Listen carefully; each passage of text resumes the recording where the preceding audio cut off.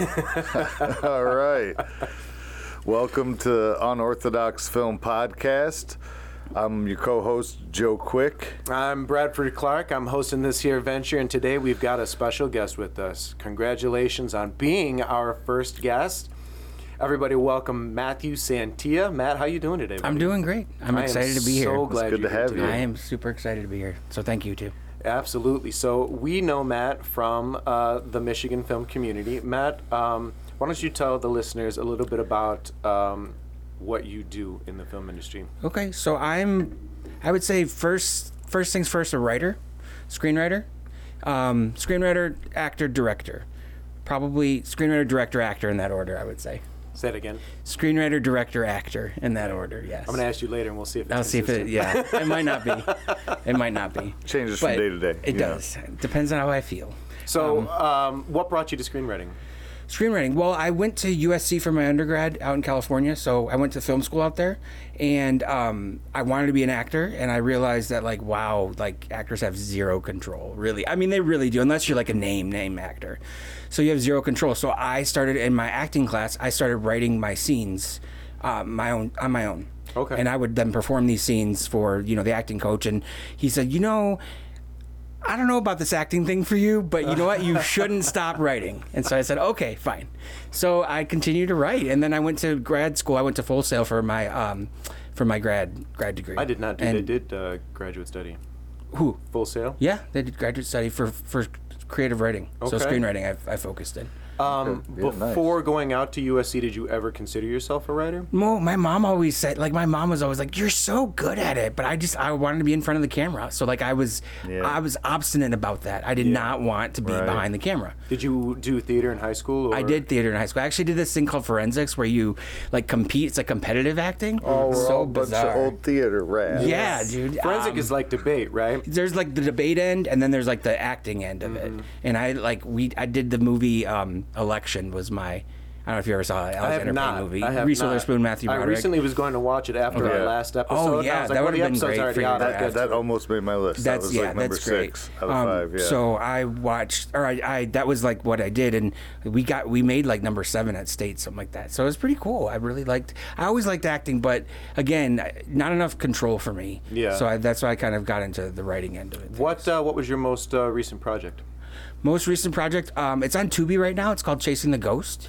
It's about a drug-addicted anesthesiologist who's about to enter rehab, who has a curse put on him that he's got to stay high or his family members die one by one. Which was a fascinating premise. It was, yes. And it's in the circuit right now for the film festival. Yeah, we actually doing really well in Europe, isn't it? We won Paris, or we won Cannes, not the Cannes, but a Cannes, in near Paris.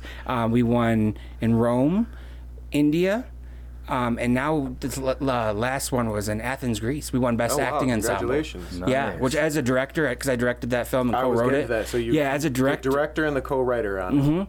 And as a director, I feel very honored to win Best Acting Ensemble. Oh, absolutely. It makes me happy as a director. Absolutely. So, one of the things that I love so much about just working in movies in general is the collaboration of it.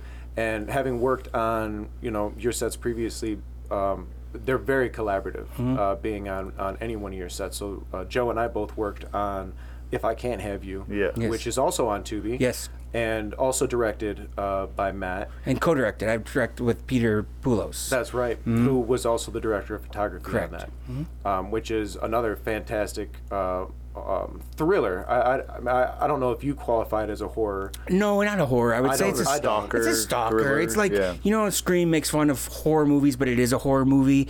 So this makes fun of stalker. Scream makes fun of slashers. Oh, slashers, yes, slashers.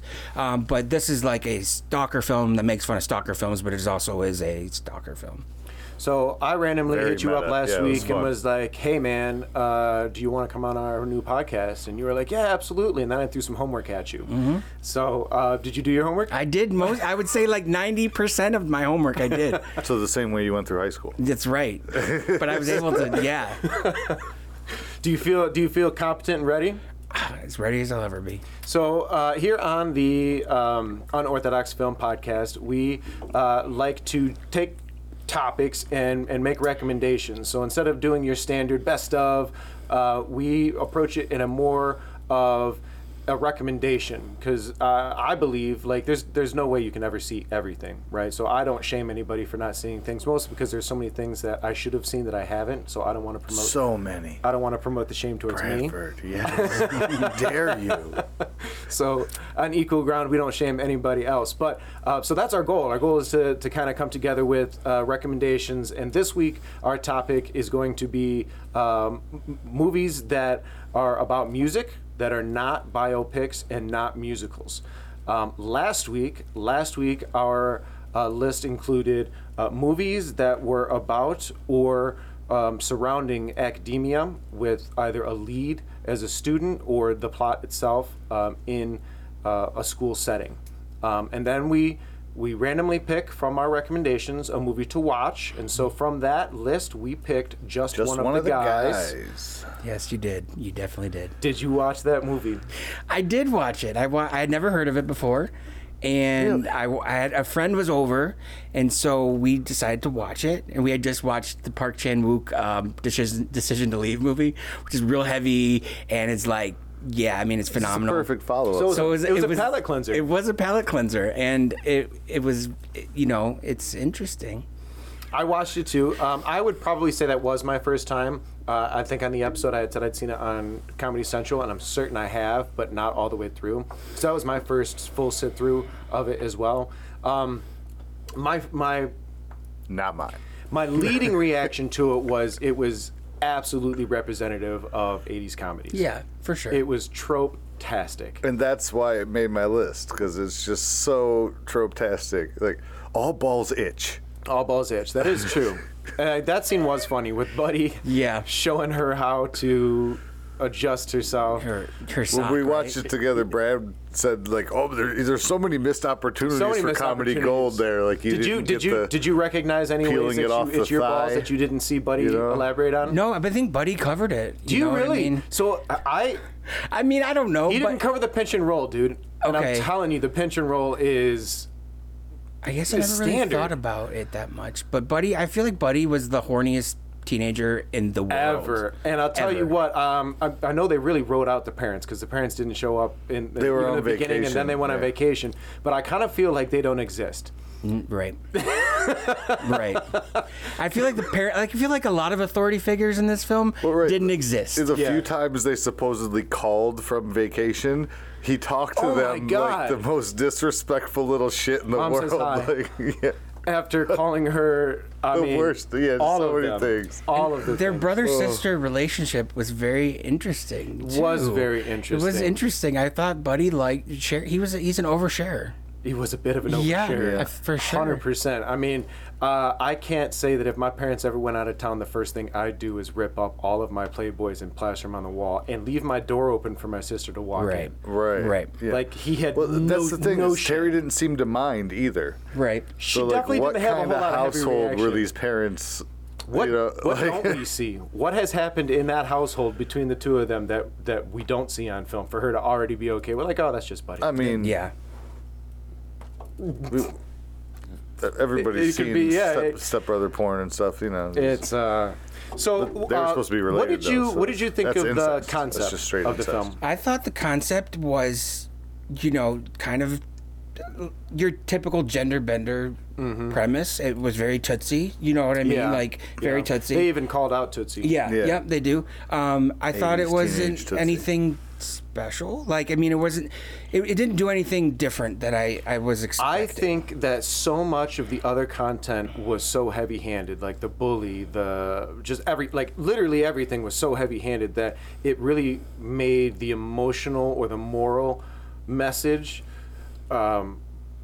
dampened. I don't think I felt for her at all. No, and I don't think her acting helped that. No, the acting was terrible. It was rough, and the fact that all she did was kind of lower her voice, but she looked exactly the same in every other facet. Yeah, she had short hair, but she looked like a chick. Yeah, Rough Macho. She looked like Rough Macho. Oh my God, she totally she did. Looked like Rough Macho. So in the scenes where like she ends up exposing herself right at the end, and then there's a scene with the girl. Was it Sandy who was trying to get up all on him? Was that Shirley Finn?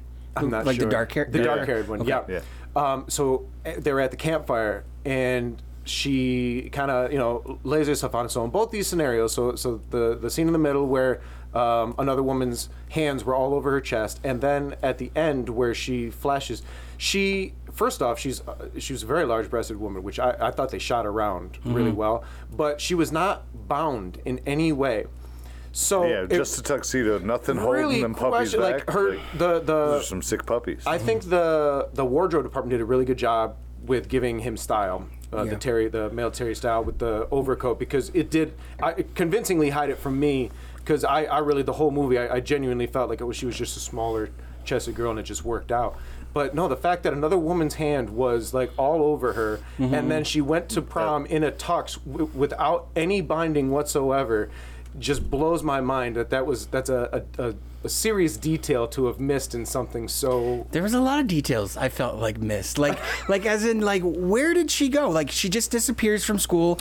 Oh, where? Overnight. I completely let that go. Not to shoot a hole in this logic, but like, where did the one student go? So she goes to a rival high school, and but where did she go? No proof. So Joe helped explain that to me, because this was one of those cities where there's the right side of town, the wrong side of town, and she was up in the hoity-toity school and just decided to slum it for a week. But still, where didn't the hoity-toity school, like, didn't they wonder where she was? They just accepted her. Like, there wasn't even a scene of like, welcome the new girl to class. No. She just slipped right the fuck into class. I mean, the parents were so absent that she probably just wrote a letter with her mom's signature, like, she's gonna be Mrs. Scofa. Sabbatical. And like, she didn't want to change in front of my favorite scene is like, she didn't want to change, so she goes to and like lights under the sprinklers, so the sprinklers come on, and my friend looked at me, and I'm like, yeah, dude, she's doing it because she's just one of the guys trying to fit the fuck in. She's one of the guys. Like, why would you go through all of that just because you don't want to change? Like, dude, you could like easily have done 50 other things that didn't involve like a not grand larceny, arson. Yeah, lighting the. Yeah. What's really amusing to me about that scene was because she checked the stalls, right? Because at first you're going to go to the stalls, but the stalls had no doors. And I don't know if that's still a thing, but I did have schools that I went to that took the doors off. Yeah, there were like the upstairs bathrooms at high school had no doors. And I think I haven't thought about that since high school. And now I'm watching that scene and I'm like, that's fucking vile, dude. Yeah. Like, why? Just so kids don't smoke? Fucking let the kids smoke in school. Yeah. I want to shit, and I want to do it in private. Yeah, that's shame shitting. Like, you might as well be in prison. Like, that's what they do to prisoners. They have like the concrete wall that's like halfway up, and it's just open air to, like, you're doing this to high school students. Yeah. Or earlier than that. When I was in middle school. So in high school. Part of our drama class, we did an assignment where they called it traveling theater, and you picked up a small play, you cast from the drama 3 class, and then you went to elementary schools and you performed. And we were at this elementary school, and I went to go use the bathroom, and sure as shit, the next thought, I'm a grown ass adult, and I just wanted to go pee. They didn't have a urinal, and it was just that, and I was like, I just don't want to be. I didn't go because I didn't want to be using the bathroom in an elementary school with no privacy, like not in today's age. Right, for sure. And the big man show me his willy. Right, that and that, or everything's on tape. Everything's the phone records everything. I get it. I wouldn't win either. So did seriously little kids stalls without doors on? Yeah, man. Like in a multiple, because like in my elementary school, there was just like it was only bathroom. 2 stalls, so it wasn't like it was a huge bathroom. But that's more stalls than I wanted to deal with. Huh? Yeah, that's weird. Because in mine it was just a single bathroom. Like you go and you lock the door. And you lock the door behind you. Yeah. No, this was in the hallway type of thing. Yeah, where anyone could walk in. Yeah, it was down by the gym. It was nuts. So just one of the guys did. I have a couple of questions. One, do you think a movie like that could be made today? I mean, of course, you know, like I think any movie could be made. Would it be made? I don't think so. I think it's Right. I think it's maybe a little insensitive. There was quite a bit. You know what I mean? Which I hate to be one of those, but it is a product of its time, so I understand that. I mean, but yeah, it was a little insensitive. Yeah, there was a lot of stuff The that didn't land closest with thing me. I was can like, whoa. think of is Freaky that just came out, or Freak or whatever that came out Freaky with with Vince Vaughn Vince Vaughn, yeah. and what's her name, where like this teenage girl switches with the serial killer, so he's in the body of this young beautiful. But So they that's, just a straight, like, spiritual swap. yeah, more of like trading places and stuff like this, that. But you this know, is but- different, I think, because of the choice. She chose, and I know the statement, like, and I support the statement of, okay, let's see how the world, society treats men and women differently. Like that's at its core what the movie was trying to do. But the dialogue was so, It was an '80s movie. you know, I mean, but we can say that, but at Society the same time, was like, that way then. it was. I'm not making excuses. No, it wasn't right. No, but I hear you, but it makes it hard for me to recommend. Well, you look like a movie to me like Heathers, which is so smart. And like again, I don't think that it's wrong in a lot of ways what it says. I mean, it's very wrong. It's a black comedy for sure. But you look at that, like, and this didn't have any of that. Like, it didn't have any of that smart wit. It was very on the nose. Yeah. You know what I mean? And so, Yeah. but like again Very though, pop I culture. did enjoy. I enjoyed watching it because it's so ridiculous. Right. So I did enjoy it for that aspect. So it's like, you know, I wish the lead was a little bit better. She was rough. Like her acting was rough. All of the supporting cast was terrible. Yes. There was nothing likable about Sweep the any leg. of What the about Sweep the boys. leg? He's in it. Yes, forget his I name. know. William I know. Zabka. Okay, William Yeah. Zabka. And he was as effective in this one as he was in that one. Don't you hate on the hero of Karate Kid? Okay. Yes, right. I'm on hero. Barney Stinson's side. Okay. Hey, whatever.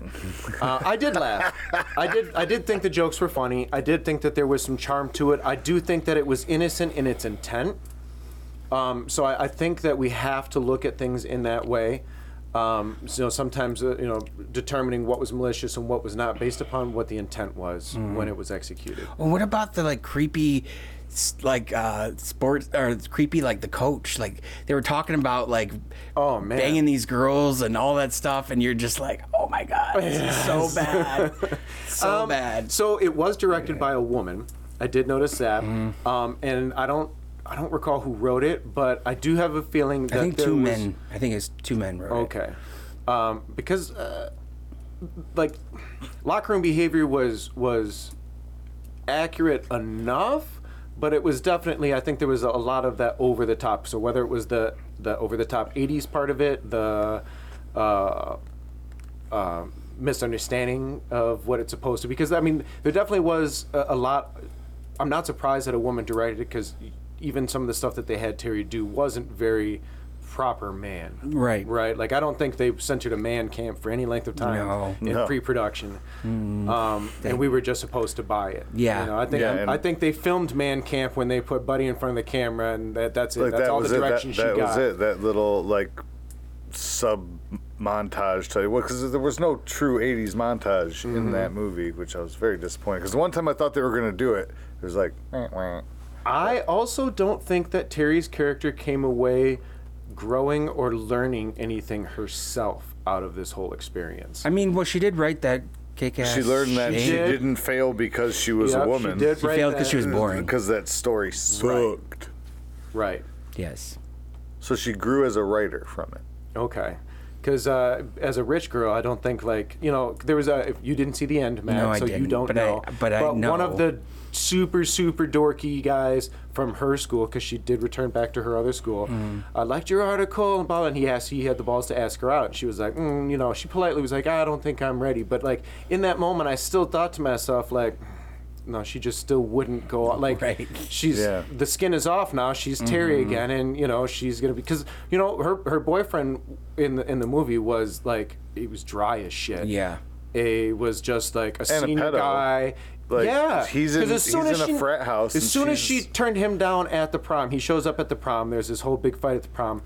She turns him down, and he immediately turns around to another girl at the prom, makes eyes to her. She smiles, and he goes, you're here with somebody, aren't you? She goes, yeah. I mean, it's fucking prom, dude. Yes, she's here with the date. Right. But that's your like, you live at a frat house on a college campus, and you're like, you know what? School, yeah. It's prom. Mm-hmm. Yeah. There was a lot of that creepiness soaking through that movie. Yeah.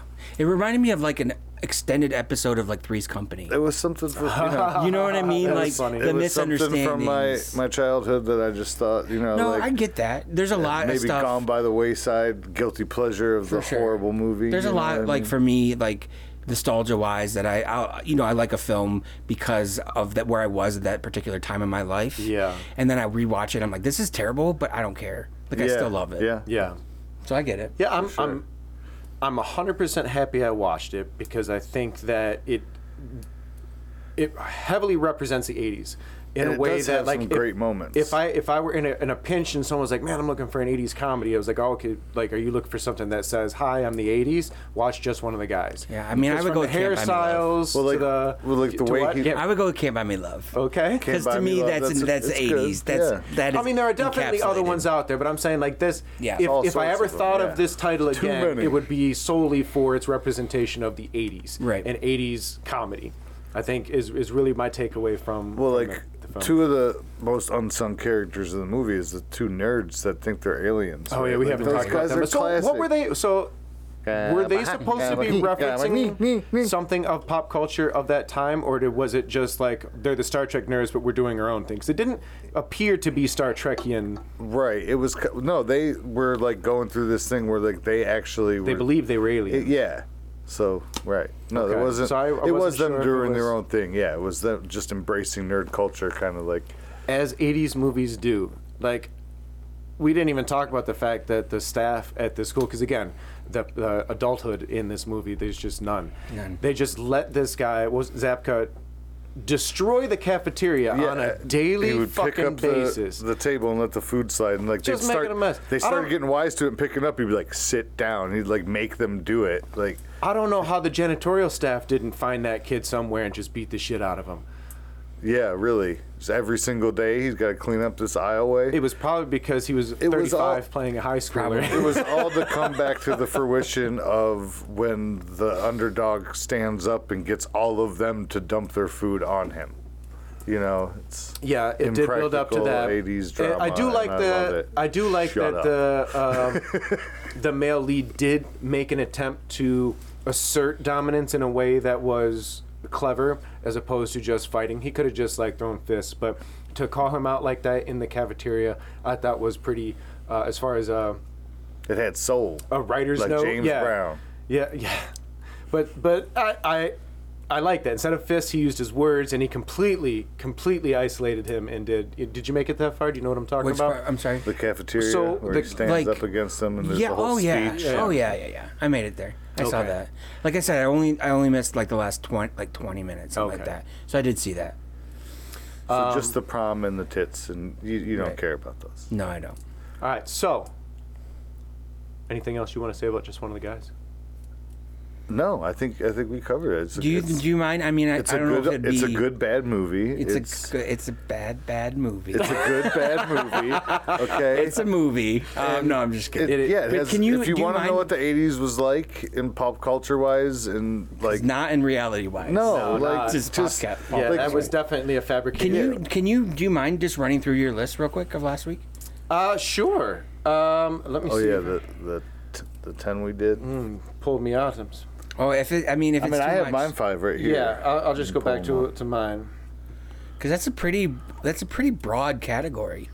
It is. It is. So It is. so my 5 were The Dangerous Life of Altar Boys, Okay. Just One of the Guys, Angus. I had PCU, but Brad did that one, so I scratched that for Ferris Bueller's Day Off, Nice. and Dead Poet Society. Okay. I had recommended Rounders, A Beautiful Mind, School of Rock, and PCU, and then I topped it off with that. Oh, and Taps from 1981 with Tom Cruise? Cruise. We didn't use School of Rock because that was the example I gave. Oh no, School of Rock was in our list the week prior. No, it was the example I gave as a Yeah, so it was in. We did the talk episode. about School of Rock, though. Yeah, we definitely did. Yeah, we talked School of about Rock it, was on the but- list. Okay. It was. But that's the last freebie we give away, because Okay. next time people have to go listen to the episode. All right. All right. Just for you, Sorry, Matthew. Just thank for you. So if nobody has anything else to say about just one of the guys, we might take a quick break and come back and hit our topic for this week. How's that sound, guys? Get the Sounds great. list started. Yeah, All buddy. right, we will be right back.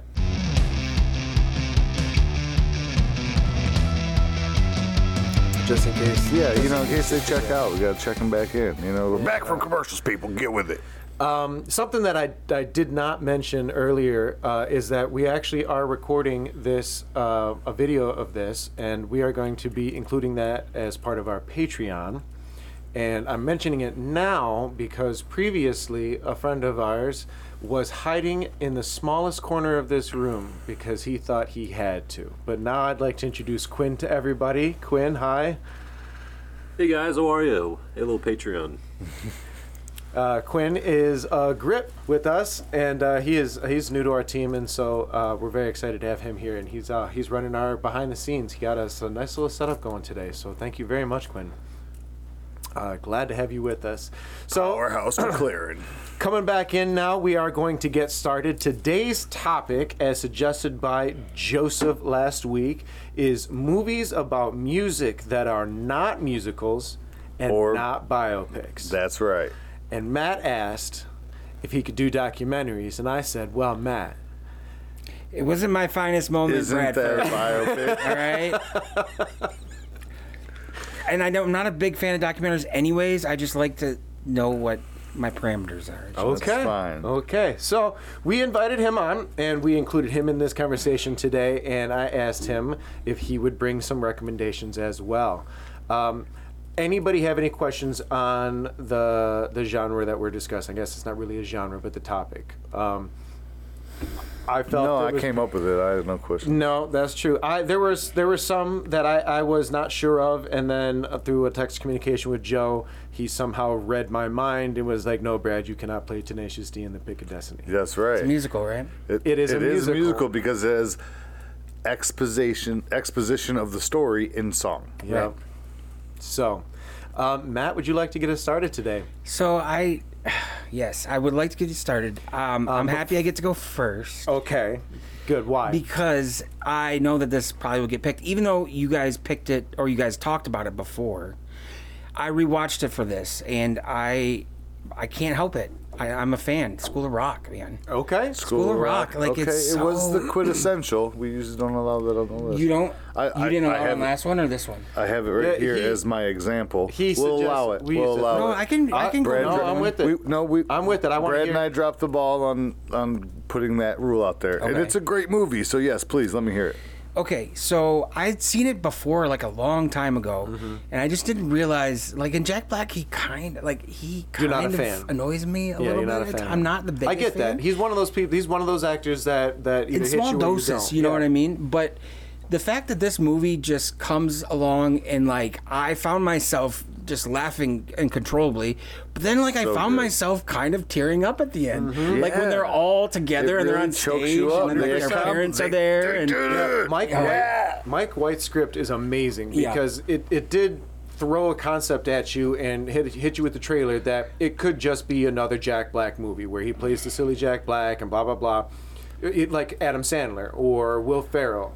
And But that movie was kind of written and made for him. It but was they absolutely made him so his warm. wheelhouse. Yes. But I think it gave him an opportunity to really demonstrate that the man is a great actor and Yes, an he is. amazing performer.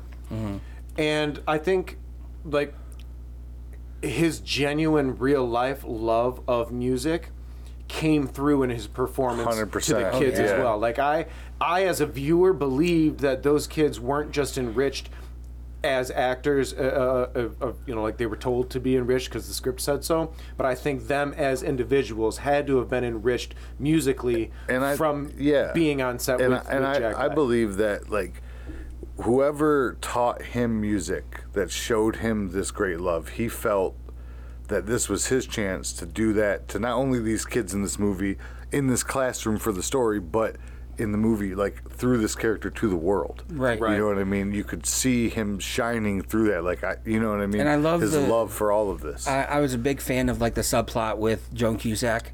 She was hilarious. She's so good. Was she's so good. underrated, and everything she Her does. performance in that was so understated. You know, when she went out when they were having lunch. Yeah, with the beer. Yeah. Yes, and she was so timid.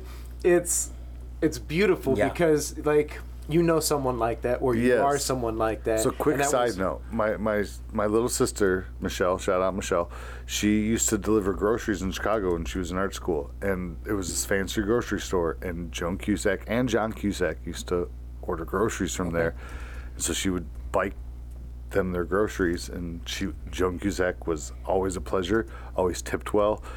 Not so much from John. No, I can see that. But she's a pleasure. Like it's nice to know that like she's just a genuinely good soul. I have to name drop as well.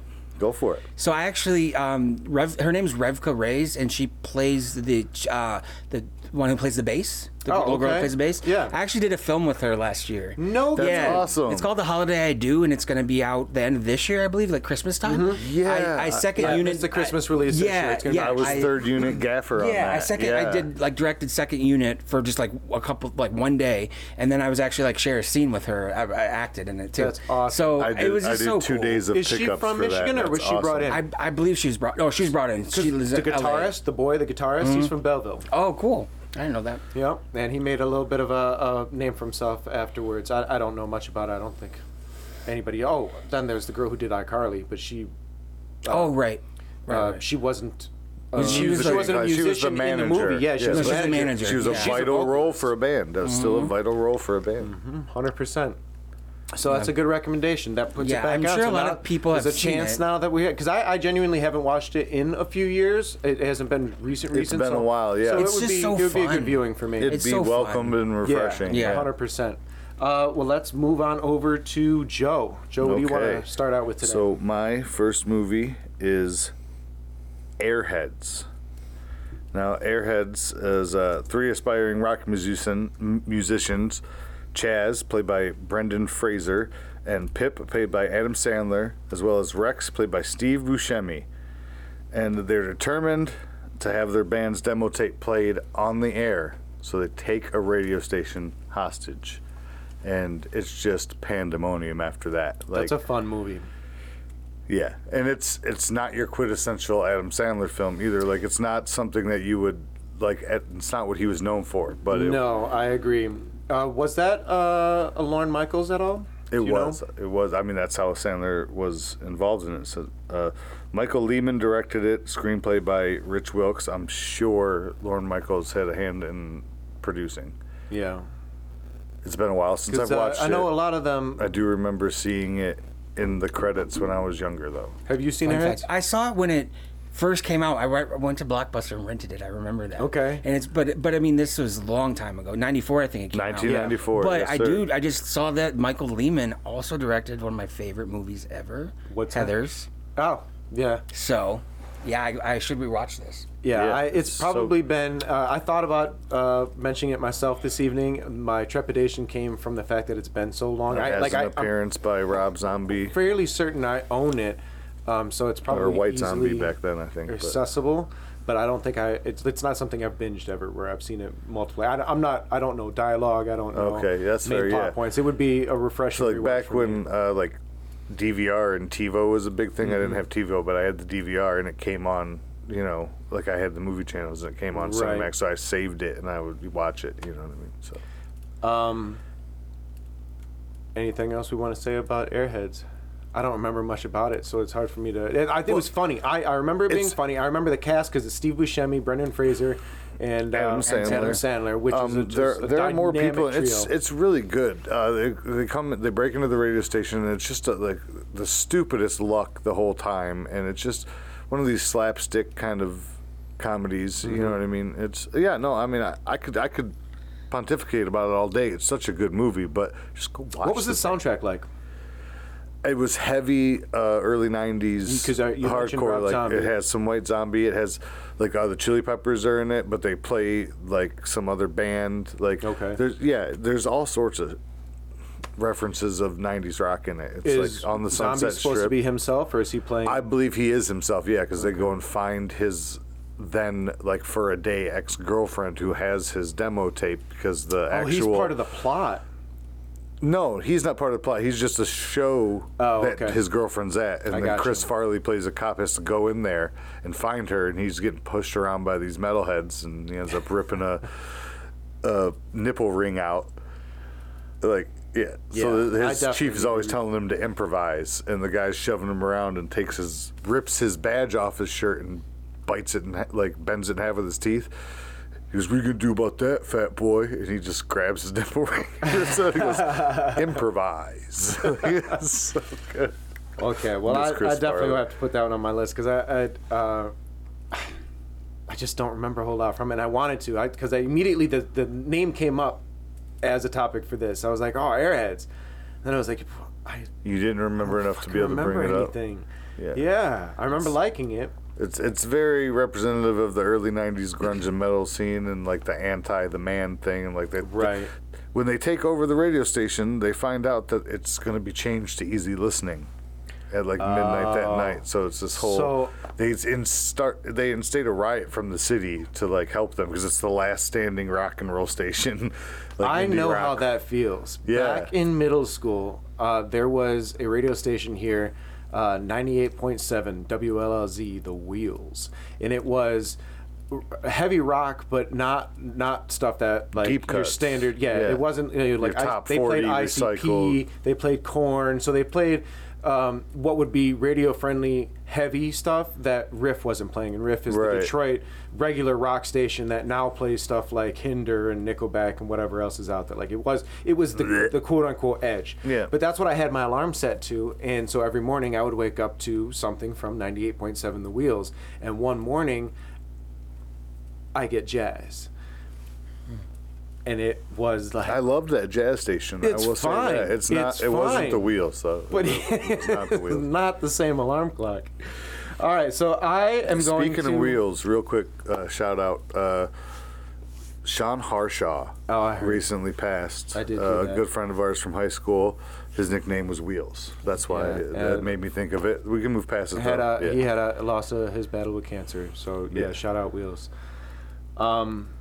Now I gotta just be like, okay, here's the topic. Yep, let's go. Okay. So, what movie was yours? What did you pick for your first? So you helped alleviate with taking Airheads off. I think I'm gonna stay in the comedy realm because we're kind of bouncing around there right now. I'm gonna go with Empire Records. Okay. Empire Records is one of my all-time favorite movies. A movie about a local record store and a day in that record store, and that day happens to be Rex Manning Day. Rex Manning Day, the big pop sensation of the era. You can't do that today. It's Rex Manning Day. But it was the movie that when you saw it in our era, like if you didn't want to work at a video store, you would want to work at a record store because they made it look like first off you didn't have to fucking do any work whatsoever. That your job was to just sit and listen to all the newest, coolest music. As shit. So the boss was rad. He was who was that? God, played them? Joe something. Yeah. He was in So I Married an Axe Murderer with Mike Myers and. But it was also Steven Tyler's daughter Joe Piscopo. had her It's not Piscopo. debut there. I think that was Liv Tyler. Yep, Yeah, Liv Tyler was in that. Tyler was in that. It was just so with Ethan Embry. Oh my God, Ethan Embry. Yeah. His scene with the Brownies. Renee Zellweger, you with said that. Guar. I did not say Renee Zellweger, but you're right. Oh. Renee Zellweger. Anthony LaPaglia. LaPaglia. Yes. And who played? Anthony LaPaglia. He was it Robin? His name was it Joe Robin in the Tooney? movie. That's what it was. Robin Tooney's in it, yeah. Yep. And Debbie Mazar. And Debbie Mazer. So Mazer, yeah. it's yes, highly recommend this movie. It's a pinnacle 90s. It is it's all funny. These stars before they hit their mark. It takes it's very indie. A wide variety of the different teen type personalities and then give everybody a personal story. So everybody in the location has something that they're dealing with that day. And there was just no way growing up in the 90s that there wasn't one character on that screen that you at least understood one thing they were going through. Even if you it didn't wasn't relate 100%, to it personally, you had a friend or a sibling. There's a part where, because I think Robin Tooney's character is threatening suicide. She's just always super depressed. That's actually, like, I've only seen this movie once, and that was, again, when I was young. But I vividly remember the scene where they have her go through the funeral. Yes, like her be own funeral. Yeah, I remember that. And for being a movie that like didn't take itself too seriously through most of it, that moment was incredibly real. Like, that was when I first saw it, was a powerful scene. Like, quit fucking around. Mm-hmm. Yeah, it had a lot of those moments. That one was probably the most poignant when it came to like dealing with death and stuff like that, and like suicide. But really, like when it came to like Liv Tyler's character, and she was like Miss Perfect, and you find out she's a drug addict. You know what I mean? Like, or Renee Zellweger's character is promiscuous, but it's because of an acceptance issue. You know what I mean? It's very, it gets into that. I personally think that movie stands the test of time, even if the direct thing that they're going, like record stores. Sure. But I mean, now there's card stores where kids, they go and collect Pokemon and a variety of them. There are still opportunities like this. It just doesn't relate directly to music. Yeah, today. there's no record stores but anymore as far as of that kind of. Its connectivity to music, obviously it's in a record kind of store. Energy. But just being in a record store wasn't just enough. I must have been talking off my mic, so I apologize. It's fine. I got a little crazy. Music itself, the statement of music itself, music is important to their lives. Yes. It is a deep thread and connection, and that was one of the movies that really turned me on to music. None of the music in the movie necessarily was. No, it's a good spoke to soundtrack. me. It's not the best, but it's not. Yeah, that's not my personal taste in music. That being said, the interest in how music can affect life, was real. I was like, cool. I'm not weird for thinking what I think about music. Like, other people really latch onto music in a personal, emotional way. It's a moving spiritual thing. When a song hits you, like when the artist connects to a listener, it's I think a beautiful thing. It's the movie makes that no statement. I don't remember if it was in the first act or somewhere in the second act. Oh, it had to be after after Atlantic City. But when Anthony LaPaglia, was it Joe? Yeah. Anthony LaPaglia's character locks himself in the office and just starts banging on his drums. Because it was an emotional expression for him. He just had he wanted to kick the shit out of these kids at work for Lucas, him. Because where's my money, Lucas? Where's my money? Redistributing. And Lucas, when he's mad takes the microphone PA and puts it up so everybody's jamming out to Joe's drums. And it's a quotable movie. It's a funny movie, but I think it's also a movie that is perfect for someone who might be looking for something to connect with. Yeah, definitely. Sure. Especially those disconjointed youths. Matt. Okay. So this is one I was gonna play it first, or not play it, but I was gonna recommend it first. But I thought somebody else was gonna take School of Rock, so I didn't. I didn't. But and this would probably be. That's my fault, 'cause I didn't. No, that's okay. That wasn't so an this option. is probably one of my favorite movies, and rewatching it, it kind of solidified. It's probably in my top 10, 15 of all time movies. And it's Whiplash. It's a 2014 Whiplash. Damien Chazelle.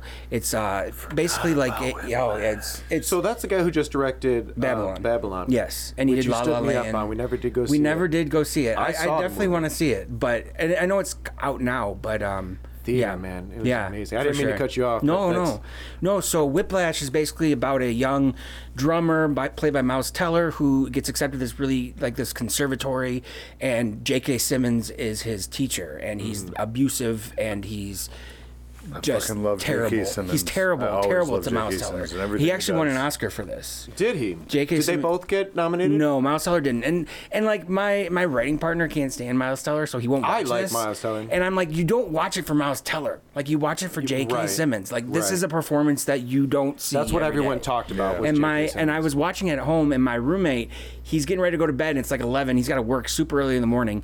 He's getting ready to brush his teeth. I'm 15 minutes in. He's like, I'll just sit for a minute. Well, he didn't get up. He stayed and watched the whole movie. This movie, it's captivating.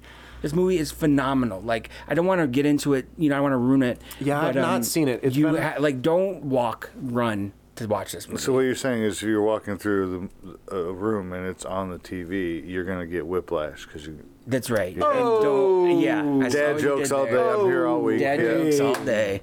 Yeah. So wow, that was great, Joe. The level of comedy you can expect. I know, right? That's all right. But I watched it again. I mean, I've probably seen it 4 or 5 times, but this time, like, the directing in this movie, it's like something that every aspiring director should study. Okay. Yeah, it's phenomenal. Excellent. Have you seen Whiplash? I have. It's been a long time. So it just didn't come across my plate yet. I'm super, I don't want to say lazy, but I guess call it what it is. When it comes to watching movies, I rarely rent them because there's so many movies that I haven't seen. It'd be silly for me to watch something else. Yeah, if it's not free, I've got not free. I've got so many streaming services, but they never have what I want to watch. Right. So it's like This is I believe on Showtime. If you don't have to pay while you're clicking, right, additional pay. So I got this on Amazon, and they're doing like a free trial with Showtime right now, and Whiplash is on there. Okay. So I mean, like, it's 7 days. Oh, nice. Yeah, I have Showtime. Yeah, Do that, so you can watch it in the house. All right. Well, I'm going to add Whiplash to the list. Joe, was there anything from your viewing of it that? I just fucking love J.K. Simmons, like, just in general. But yeah, that role, like, it's probably when I fell in love with him. I've watched everything since then, but I haven't rewatched that. Mm-hmm. But I fucking should. It's been too long. It's great. I both of them as actors. I do. I don't know what. Who directed that? Damien Chazelle. He did La La Land and First Man and Babylon. Okay. All right. Yeah. Joe, And I believe he was the youngest. Maybe the youngest best director nominee. Like, for this, he got best director nominee. Was this a major release, or was this like a festival, then kind of slow? I think it was. He actually got the money because he shot one scene of it, and then he got the money. Like with J.K. Simmons, he got the money to do it, and I think it was like a decent size release. I don't think it was super small. Yeah, because by the time it even like came across my ear path, it was already like available to watch, and so I was like, I've never heard of this thing. So, but obviously, I'm not that passe with stuff. Like, the idea of J.K. Simmons and Miles Teller was there, but the concept of the movie it's just one of those where I was like, well, when I'm in the mood to watch something like that, I'll watch that. And it's like brutal, like the way that he films these drum scenes. It's like better than any like sports movie. Like you're on the edge of your seat, man, and you can't even catch a breath. It's so good. Yeah, it's so good. Brilliant. Anyways, he cued me, but Okay. thanks for adding to your. No, it was. I'm glad you added. It was a nice ad. I'm being cheeky. Being cheeky. Just like this movie from 1998, Velvet Goldmine, which was meant to be a biopic, Okay. but the people who it was supposed to be about did not sign off on it, so some names were changed to protect the not so innocent. That's right. Yeah. And I'm not going to name those names. If they come out while we're talking about it, then shame on you two. But Jonathan Rhys-Meyers and Christian Bale and Ewan Jonathan McGregor. Rhys-Meyers, he's the one who played the David Bowie guy, right? Oh, yeah. That's the one. And Ewan McGregor. Ian McGregor. Ewan McGregor. He's not Obi-Wan quite yet. No, that is pre-Obi-Wan. Very that pre-Obi-Wan. Is Ian McGregor. This is almost pre-Train Spotting. That also has it's not pre, but yes, around the time. Eddie Izzard. Eddie Izzard is in it. He's yes. like a manager or something. Yep. Or maybe a show owner. Maybe It also has Toni Collette, Emily Wolfe, Michael Feast. It's a beautiful film. I remember the performance that Christian Bale gave in that movie was the first time that I remember. He plays the journalist that is basically chronicling. He's the narrator. Right. Technically. Because I hadn't seen him since I was, since he was younger in movies. And that movie, I was like, oh my God. So that was pre-Batman, Yes. Not pre-Swing Kids. This was after Swing Kids. Swing Kids was his first big one. Swing Kids, that's interesting. Yeah, we might have to. Oh, that one's gonna be on a list soon. That was one of my favorites as a movie. Yeah, it was. Takes place in it Nazi was going to be on Germany, a list soon. Yeah. Oh, good Lord. anyways. Yeah. That movie's amazing. Mm-hmm. It's about an idiom dating a punk and what society thinks of it and how freeing it was for The movie explored sexuality, androgyny. It's very independent in spirit, you know. So it didn't feel like it had the looming hands of a studio, you know, over the top of it with. No, it was definitely an indie film. It was a passion project, and the studio was trying to do it, but as we said, you know, so the idiom and the punk didn't sign off. Do you know whether or not it, the budget was cut for it after the studio was, or did it go forward as planned, just with nameless? I don't know. You don't know? I'm sure it probably was. I'm curious.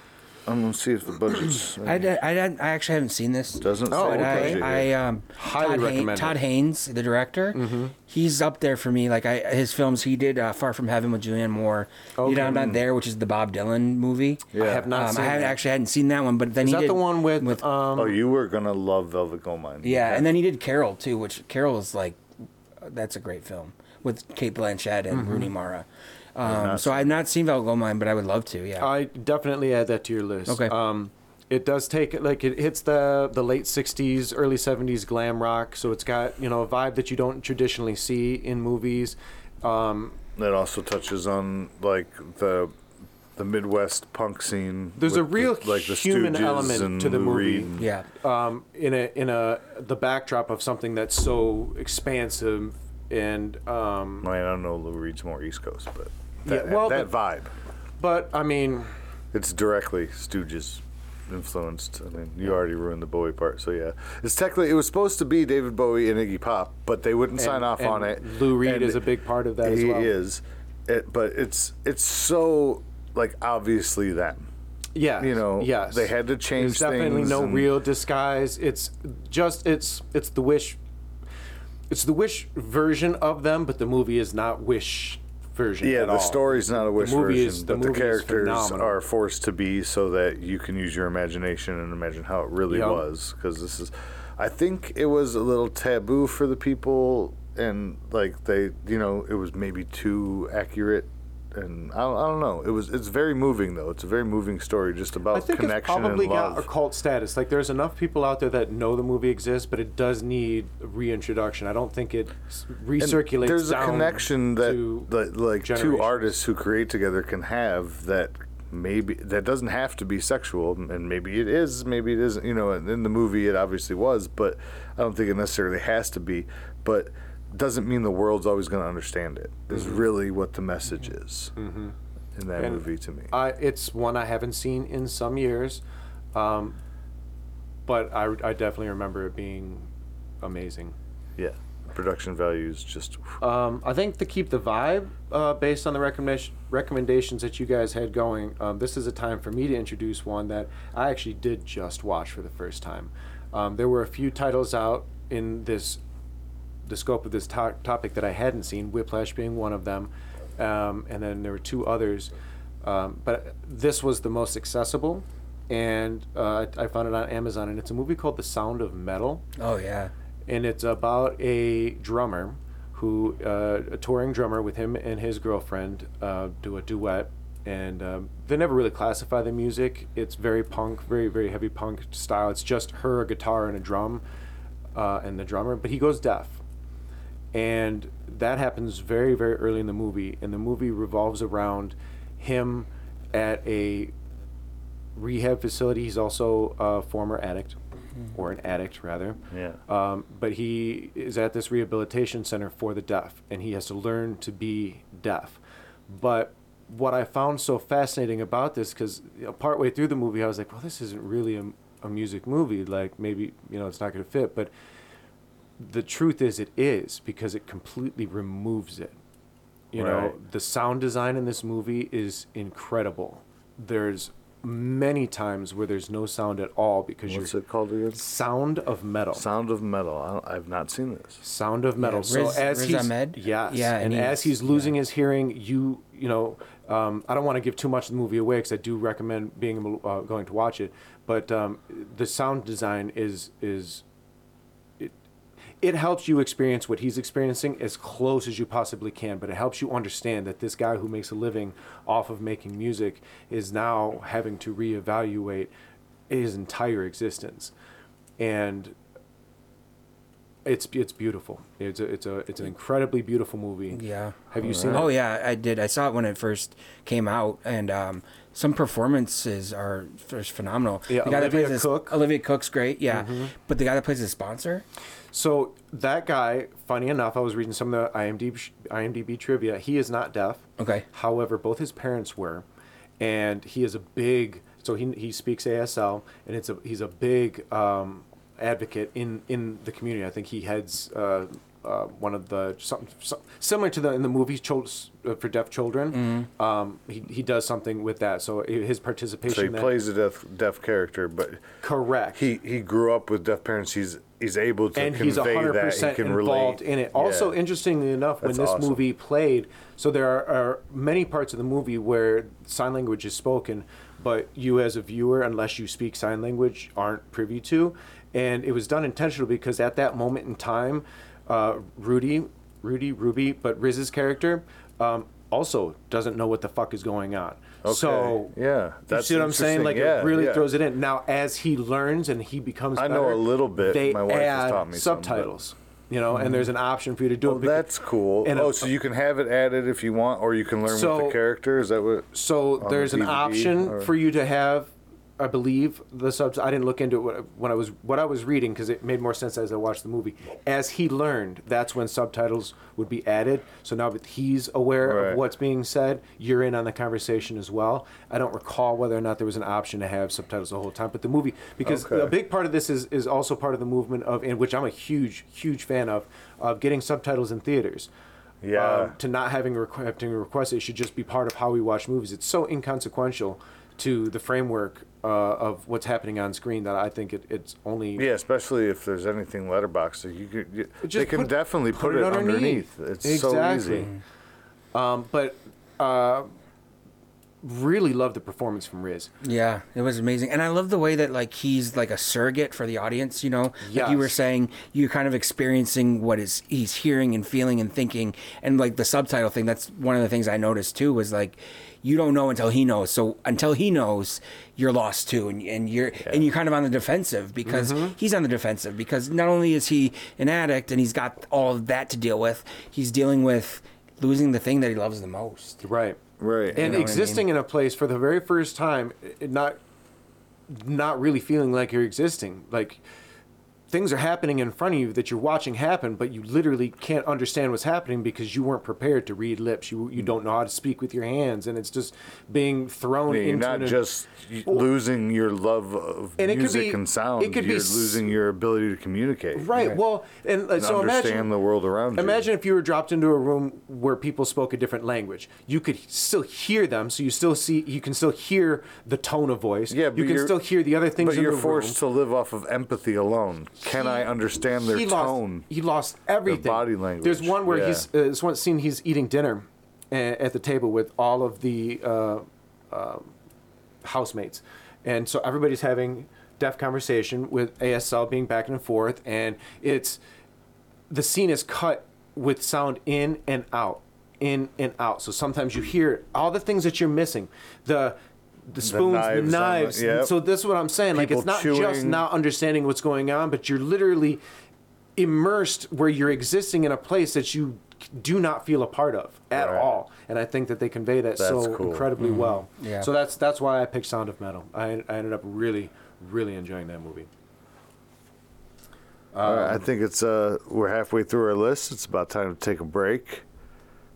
And here's some fun little things. I'm going to go ahead and just do a little quick refresh here. Let me put this last one in. Sound of Metal. So we started our suggestions off with, that stupid thing. Matt suggested School of Rock, which I second. It's a great movie. Great movie. Joe suggested Airheads.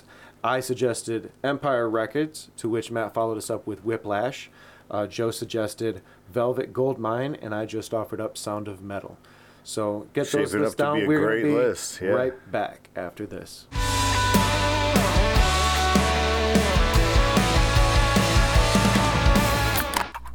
Oh, That's the stuff that dreams are made of. Empty bladders and full Cups. That doesn't rhyme. I really should have prepared that before I started saying empty something. bladders and full cans. Still doesn't rhyme, whatever. It's All a right, can. so tonight we are each doing 4 recommendation picks. We are each 2 down. So coming back here, we're going to be back over to Matt. Matt, are you ready to throw another one at us? I think so. So traditionally, I'm not the biggest Coen Brothers fan. I'm just going to say that. Don't judge. No hate. Already judged Although it, but I won't say anything. they So are I'm not great. the biggest. I mean, they are. I respect the hell out of them, but they're just not my favorites. Like I just That's don't. fair. I respect them for sure, but I was really pleasantly surprised with one of their films. I believe. Let's see. I don't know the year. I'll find the year, but it's called Inside Llewyn Davis. Mm-hmm. Have you I think guys? 2011, maybe? 2013. I have not. It's seen Oscar that. Isaac. I actually have not seen it. Okay, well, he's a folk singer in like the 1960s New York Was this scene. black and white? No, it was not black and white. But it is real drab. Like the colors, like kind of really desaturated. Yeah. So it's they like, like to do that. Yeah. Yeah, they did that with Oh Brother Where Art Thou. yes, Yeah, they it first started like there. it looks very much like that. But it's basically like this he's not an underachiever. He's super talented, but he's just not marketable. And he basically walks around the New York City playing gigs, staying on people's couches. It's like the musician's kind of the path of a musician, really. And it's in New York, and it's Carey Mulligan's in it. Oscar Isaacs is the lead, and it's so well done. Is it comedy? Is it No, drama? I mean I would say like Amazon listed it as dark subvert a lot of comedy. their dramas or a lot of their genres they subvert. So like, Yes. it's not slapstick comedy, but it's dark comedy. It's definitely like this Dramedy, guy. yeah. The guy can't catch a break, but it is slightly funny. I mean, I wouldn't call it a comedy because if you go into it thinking it's a comedy, you'll be disappointed. Okay. But it's definitely amusing. I mean, the guy loses a cat. He goes through the whole city to try to find this cat, and it's good. I mean, it's one of my favorite Coen Brothers, if not my favorite Coen Brother movie. Okay. And I really highly recommend it. And it's not like I struggled to kind of recommend it because it's not that enjoyable of a while. Like, it is enjoyable, but you're seeing this guy squirm for basically like 2 hours. Right. And you feel for him. Yeah, so it's more of an emotional watch than something that for Okay, entertainment. yeah. Yes. Nice. So Yeah. to say. Yeah, I like movies that don't always, appease me. No, as I far need as- to be taken on a journey. I don't need a happy ending. I'm not looking. I think for that's the why next Mother didn't do romance so or well. Like romantic Mother really comedy. impacted me. I've never had a movie hit Mother me the was way so- that Mother yeah, hit me. so good. And I know it gets a lot of hate, but literally no other movie has made me feel the emotions that I felt. And to me, that was a success. Mother took a second viewing for me, but that was mainly because I was getting a lot of like business texts while I was watching it, so I got a little lost. got So definitely. the second time I watched Right. it, I was completely sensory deprivation And the way into the movie by myself. They structure this movie is very interesting. Yeah. It kind of like starts and ends with the same scene, and I love films that do that because you're being kind of like given this peak in the beginning, and you don't realize that they're going to come full circle to it, and so then they show the scene in its entirety, and it has completely different implications. So it's bookended with the end of the film? Yes. Okay. Yes, which is slight. I mean, I guess it's slight spoiler because you don't really realize that in the beginning. But if you don't know what to do with the context. Right, of Right, course. yeah. So like narratively structured, and just like thematically, this movie's got so much going on, and it's really is just this great story about this guy, this struggling artist, basically. And I think anybody that's an artist can relate to this film. The Carey Mulligan was in it. Yeah. Is she a large role, or is she just? She's a supporting role. She basically plays like a fellow musician who has like a love-hate for Oscar Isaac. Okay. Yeah. And how is he in the film? He's great. I don't know much of his work. I know him from Ex Machina. He's just kind of popping up. Yes. I mean, like I didn't realize he's been around. And like he does his own singing in this, and actually really? Justin Timberlake's in this as well, and he's great. that's great. He's Oh, yeah, phenomenal. he's always fun. Yeah. But he does his own singing, and Oscar Isaac, like I couldn't believe how soulful he was, and Yeah. like some of his music, man. Some of the music numbers. It's not a musical, but like just him singing. But he's a musician. Yeah, I mean, like it'll bring you to tears, man. I'll have to watch Yeah. that one because I have not watched. I've been a little bit behind on my Coen Brothers watching in this last decade or so. Yeah, me too. I think the last one that I really saw, I I don't remember. It was Burn After Reading after or before. I don't know. The one I've seen the that one with Tommy Lee Jones. I just read the book. Oh, No Country for Old Men. No Country for Old Men. Yeah. I think Burn After Reading is after that. After that, so Burn that, After Reading yeah. is probably the last one that I really watched. And they've had some titles come out that I want to see, but they had a couple on Netflix. Ballad of Buster Scruggs. Yeah. Did you see that? I haven't seen that. No. Yeah. So it's just kind of I keep almost turning it on, and then like. I'm not in the mood for that type of movie. Yeah. Like, not that I don't think it's going to be good. It's just. And they did the Magnificent time. Seven. No, that was. They did True Grit. True Grit. That's what it was. Yeah. True Grit. Okay. Yeah, I don't know. So yeah, I'll have to definitely put that one on my list. Yeah. Definitely. Joe. My number 3 is Wayne's World 2. Where they put on the big festival, rock festival, to keep their show going. It's a great movie. I mean, that's your segment on Wayne's World 2? No, I mean that's not the whole segment. Nobody's gonna say anything. You're all just gonna. I don't remember it at all. I mean, I know Brad hasn't seen it because I have seen 2. You have seen 2? Because I had to show you the original. I watched 1 with you. Yep. I'm not as familiar with 2, but I've seen it. All right. Well, it came out in 1993, directed by Steven Surjik. Box office $72 million, budget $40 million. So it did well. It was a cultural phenomenon. I mean, it did. Yeah. Well, I mean, the box office it was okay, but the sales afterwards. Why would you? Yeah, is really it was a time of video and rental. Right. That's when you saw Wayne's World. Yeah, Mike Myers, Dana Carvey, Tia Carrera, Chris Farley, Kim Basinger, Christopher Walken. In fact, that's the one. The wedding's in that Lee one, right? Ferguson. Huh? Is the wedding in 2 or is that in 1? The wedding is in 2. Yeah, that gets the graduate call back. The graduate callback. Yeah, with Christopher Walken and Tia Carrera. Yeah, so good. And then Charlton Heston has that like bit part in it. I don't remember him. Okay, so like he's trying to find this place, right? He's driving, the sports car, and it craps out on him. Whatever. I need to find, and it's this old guy doing it. He's like, no, I know it's a bit part, but can we get somebody to bring some gravitas to this or something? And then they pull this old guy out, and they bring in Charlton Heston, and he's got like 2 lines, but he, with Heston style. Well, yeah. It's just great.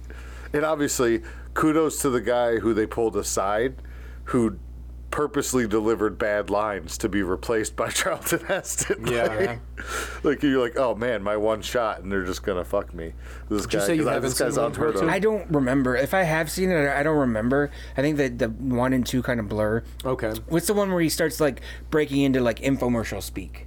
And he's kind of like, oh, Pepsi have a recipe. I've never sell out in the Pepsi. Okay, so that's in the first one. Oh, okay. And that's when Rob Lowe, as the producer or headhunter, like buys the show. Okay. So then they're like, the whole speech is he's making fun of sponsorships while he's holding all the movie sponsors. So that's the first he's one? He's at the crappy table. I may have never seen the second one. I may not have seen it. The second one opens up with like they've gotten their show back. They're a success. They're a success. They have they like rent out this old doll factory and do the show there and live there, and like it's just.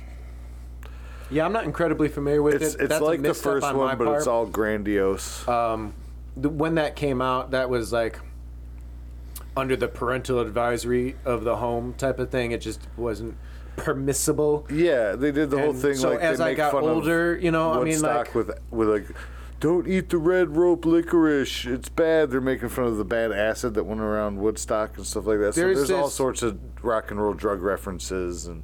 There's this type of comedy that was around in the 90s that I missed, and so I experienced it more going back to it, and they don't all land with me. Like a lot of the Chris Farley stuff doesn't land with me. I'm not a huge David Spade fan. So when people are like, oh my God, Tommy Boy, I'm like, I've seen it, but like I don't know why you're getting excited about it. And so Wayne's World, right here, not here or here so much. But right here, I mean, there's a common element with all of them, and Wayne's World was one of those. that I missed at the time, and going back to revisit it. You know, I'm no longer you're watching it by yourself, so you don't have the schoolmates to go home and talk about the movie, and so for me it didn't have that lasting hold. But I still think that they're movies that are incredibly worth listening to. Yeah, well, I mean, one of my favorite parts of it is like when they're flying to London, right? And they in the dialogue they make comment, and they have these shitty extras, like it's a bad wig, you know, it's right. not that, and they're like, oh, this is Piccadilly Circus. What a shitty circus, man! But they're talking about how Warner Brothers would never fly us to England. They'll just send some stupid. You know, it's the same type of thing. Like Airplane didn't land with me. You know. Don't call me Shirley. Yeah, it's just like I get there's a brand for it. Yeah. But the Wayne's World, it's the same thing with like Austin Powers. I saw Austin Powers 2 before I saw any of the other Austin Powers because it was out in theaters when I worked at the theater. But I didn't miss anything. And when I watched Austin Powers 1 after seeing Austin Powers 2, I was like, yeah, but Austin Powers 2 was better. People were like, no, 1's better. And then I realized it's because it's the same fucking movie. I just saw 2 first. So I have an affinity towards 2. Yep. Mole, mole, mole, mole. So, you know, I think I was won over to Mike Myers. Mike Myers. Through Shrek, because I'd seen it before. So I married an axe murderer. I watched that with Joe recently, and I was like, okay, this is a good fucking movie. But otherwise, like Mike Myers, like I'm a take it or leave it type of. Yeah, I'm the same. But So I Married an Axe Murderer was his first movie that, and like, it was nothing to do with anything SNL. It was a completely original idea. Right. Yeah, that movie's great. So the for me, the tongue in cheek and everything, and like I get why you need to see Wayne's World or Wayne's World 2. I just don't get super excited. Like, oh shit, hold on, Wayne's World's on. Shut the fuck up. I'm like, all right, Wayne's World's on. I mean, there's so many quotable moments from Wayne's World too. It's just because when they fly to London, they're recruiting this retired guy who was like. Well, like I said, I concede that if I saw it at a point where it was fresh for everybody, and I was having the same, the audience that I was watching it with had the same reaction that I had, and you have that shareable moment, it probably would have sat differently with me. But I watched it, you know, outside of that, outside of the. I saw it when it came out, right? Yeah. I am going to say for my next pick, I'm going to go with Detroit Rock City.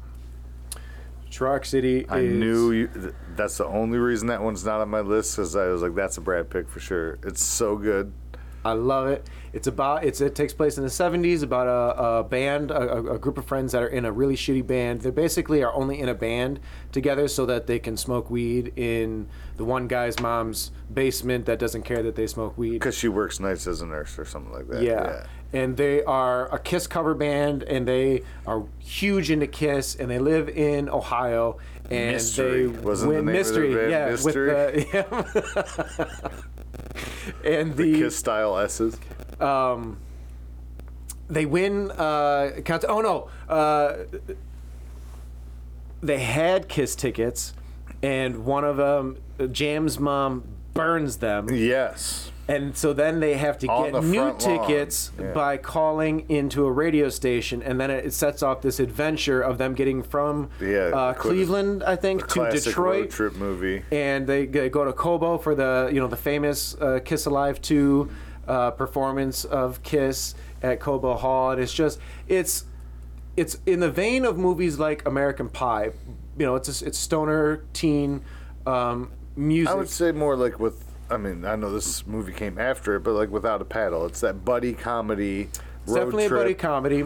Like Road Trip. Natasha Lyonne makes an appearance in it. Kiss themselves make an appearance in it. But I think the movie went unwatched or under the radar because it came out in a time when no one but me gave a shit about Kiss, and so it wasn't the selling point. And as someone who's seen the movie, I would say that fuck Kiss, it's not a reason to watch the movie. The movie don't itself, not watch it for Kiss, and don't watch it for Kiss. Right. It's just a genuinely phenomenal teen comedy that it hits all the marks. It's got the bully scene. It's got incredible set deck and wardrobe for the time. It's not in any way like Just One of the Guys where it's cheeky to the sense of the style. It takes the style very seriously, but like the dialogue between the kids, the real life situations, yes, the romance you can find at a rock show in the 70s. You know, at one point, one of the parents, who is an incredibly religious mother,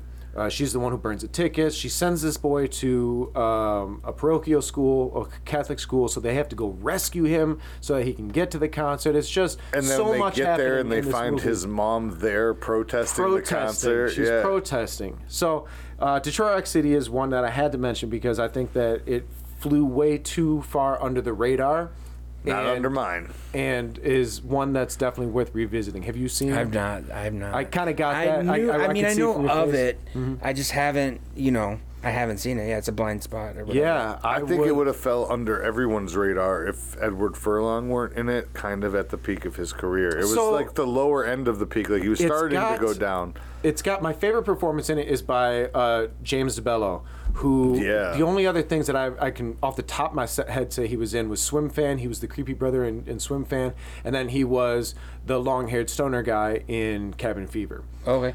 And but his role in the friend group is he's like the antagonizer, the oh this is cool, just go do it. But honestly, all of them, all four of them play their roles really well. It's funny. Just go see it. Detroit Rock City. It's amazing. All right, Matt, your last pick. Oh my gosh! I just don't know what to do. I feel like all right. I think I'm gonna do it. Excuse me. Right. We'll have to cut that out. I sneezed. No worries. Bless you. Oh, thank you. Okay, so I think I'm gonna go with this really obscure film, which again, I think that I don't feel like all cinema is supposed to be necessarily like an enjoyable watch. I think it is supposed to be enjoyable to a certain extent. However, I do feel like this movie pushes boundaries that I've never seen in film before, really. Ooh, and I'm going to go with The Piano peaked. Teacher.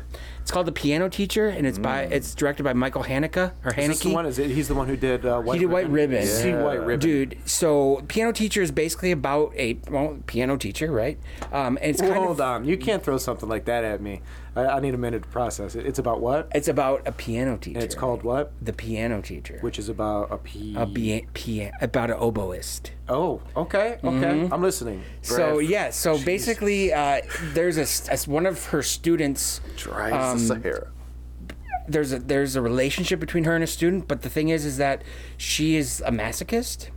And she likes all kinds of messed up things. They're not messed up. I don't say messed up, but different things, I should say. Like a sexual masochist? Sexual masochist. She's got all kinds of paraphernalia. Like, she likes, the golden showers, we'll just say. She likes lots of things that I've never seen depicted in film before. She loves R. Kelly, yes. And anyways, yeah, so this movie, I haven't seen... What type of film is it? It's a drama, heavy drama. Really? Yeah, this so movie... they're real serious about their real serious. Well, she's just very repressed. How is it related to music? Well, she's a piano teacher. She's a piano teacher. Yeah, so she basically teaches Let's be making piano. fun of Brad. Sorry. No, you got it. She, music is essential to this because you're finding this woman who loves Bach and Mozart and all these classical pianists, not that they were pianists, but like composers, and she's so sexually repressed that she can't really fully enjoy the music like she should be able to, and the way that she does that is by these sexual acts. Is this in German as well? Austrian, I believe. Austrian? I believe it's Austrian. Mm-hmm. Obviously, he wouldn't switch between, so he must be Austrian. I think so. I couldn't remember. They're so close. I feel like White Ribbon was Austrian as well. Yeah, it had to be. Yeah. He wouldn't flip. I don't think so. They just, they're so close to each other. It sounds very much and like it's the neighbors. It's Isabella Huppert. Is that one black and white as well? No, that one is not black and white. Again, very drab though. It's very drab. What is this assumption that he's just gonna? No, it keeps coming up. White Ribbon was black and white. So White Ribbon was black and white. Yes. Yeah. Same filmmaker as that. So I was just curious if that was a. And I just I wasn't gonna recommend. I'm a little hurt. Why isn't any of my movie suggestions made? Because you did Airheads. Airheads is definitely not in black and white, Joseph. We know it. Let me fuck with it. But I almost could have been black and white. It could have been. It's art. It's art, high art. We get the high art choices. The doll heads in the factory. I kind of was struggling to recommend it because it is so high art and it can be looked at as pretentious a little bit. But like some of the crap that this woman does, is it hard to explain in the way that White Ribbon is hard to explain? Like, is it very much? Can you tell it's the same filmmaker? I mean, yes, because White Ribbon has some really intense scenes of like, incest and that kind of stuff. Yeah. So this is way more explicit, like way more, 100%. Like she goes to like a porn like theater and you see, basically like porn depicted on the screen like I've never seen before. It's nuts. So it's bonkers. This movie's bonkers. I personally, it never lets up either. It kind of has a mother-daughter relationship similar to like a Black Swan. Oh, okay. Oh, nice. So like it doesn't let up and it's kind of makes your stomach churn a little bit. But I like when a movie does that to me, especially when a movie can surprise me. Like not enough movies can't surprise me because I've seen so many of them. Yeah. So this, I definitely recommend this. I hope you guys roll it too because I really want you guys to see it. So I'm not sure if you mentioned. I'm trying to keep track of the titles so that we can roll. And I missed what this one was called. The piano teacher. God. Dry as the fucking Sahara, this guy. Let me tell you. It's actually based off of a book. Which is called? It's not called Piano Teacher. I swear to you. See, I don't know what it's called, but I feel like it's called The Piano Person. Piano Teacher out before or after White Ribbon? This came out before White Ribbon. Really? Yeah. Interesting. Yeah. Okay. Well, now you've got him interested. You can't remember the title of it for shit until it's before something he's watched. That's true. That's right. My mind works in mysterious ways. It definitely is mysterious to me. So, Joe, it sounds as if you have not seen The Piano Teacher. I have not, no, but I'm interested. I am as well. So I definitely want to see this one come up. All right, Joe. I'm going to have to go with the 1984 classic of This Is Spinal Tap. Oh, you fucking son of a bitch. I actually just watched this for the first time. Dude, there are seriously... There's two other movies. There's one movie that I specifically thought he thought of to talk about because he loves so goddamn much that is all about music. And here he is taking my number one pick. But okay, go for it. Tell us about This Is Spinal Tap, Joe. No, it's your number one pick. Why don't you go for it? I got backups here. I'm just got backups surprised. too, sir. I'm just Why are you surprised? I love this movie. Christopher Guest, Rob Reiner, Michael McKean, amazing Harry movie. Shearer, Rick Parnell, Fran Drescher, Fred Willard, directed by Rob Reiner. Rob Reiner, yep. There is a sequel, too. It if is anybody knows. The Return of Spinal Tap. Is it out a few years ago? It doesn't say here. Yeah, because they put a second album out to go on tour. Right. But I didn't know there was another movie. This Is Spinal Tap shines the light on the self-contained universe of a metal band struggling to get back on the charts, including everything from its complicated history of ups and downs, gold albums, name changes, and undersold concert dates, along with the full host of requisite groupies, promoters, hangers-on, and historians. This is another one of those movies where, like Wayne's World, where it's very has Fred Willard in it. It's very self-aware of itself, and it. First off, have you seen this? I just watched it for this. Oh, excellent! For the first time, it was a blind spot for so long. What did you think of it? I thought it's pretty hilarious, but I saw Best in Show first. Right. And so Best in Show will always be my favorite mockumentary because I saw it first. Now, that being said, Spinal Tap is a trailblazing film because it was one of the first mockumentaries, if not the first. Right. And the way that they had that form so nailed down for this movie. Yeah. Like, it wasn't like they were finding their way. Like, they already had their way. So there was a movie that I had watched that people had told me, you got to see this, you'll love it, you'll love it, especially if you like Spinal Tap. I was like, okay. And that movie is Pop Star by the Lonely Island Boys. I don't hate that. It's a filthy fucking movie. It's just... It has moments. It has its moments, but it's so much... It's so derivative of This Is Spinal Tap. And what I love about This Is Spinal Tap, like when he walks in and he's doing the tour... It's too over the top. Yes. Andy Samberg, I love him, but he's too in your face. Whereas in This Is Spinal Tap, the guitarist, he's walking around showing him all his guitars. And then his special custom... The subtleness of it. His special custom... speaker head that goes to this goes to 11. Well, why 11? Well, because it's louder than 10. You know, like he is not. Whereas Andy Samberg is Always in on the joke.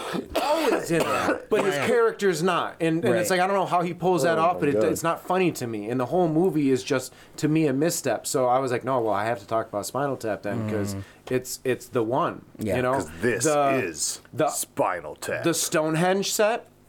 So that is based off of something that had happened on tour with Black Sabbath. Where they had some serious problems with this is what the band had wanted, and the set designer had come out. Now it wasn't as exaggerated as it was on there, where it came down. It was just, but something had happened very similarly, so that encouraged that particular story from This is Spinal Tap. So the reason for bringing that up is the breadth that it has for that style of music in the movie. Is really fitting. Like it is. The filmmakers understood what they were doing. They understood the subculture of and the movement of that genre of music. Yeah, it's just brilliant. It was ahead of its time. Have you seen A Mighty Wind? I love A Mighty Okay, Wind. yeah. So I mean, I was torn between, but I was like, okay, but Spinal Tap. A Mighty Wind is almost like it's almost like.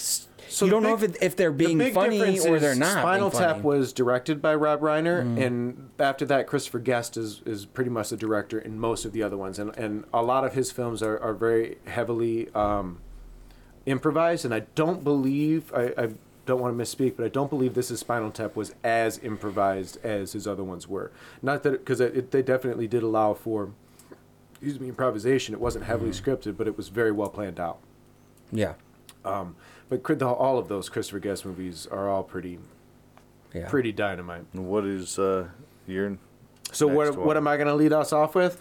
So you saved me, because this actually gives me an opportunity to mention another film that wasn't going to make it, and that's going to be Crossroads. And that's with Ralph Macchio and Steve Vai, a guitar player, plays the devil.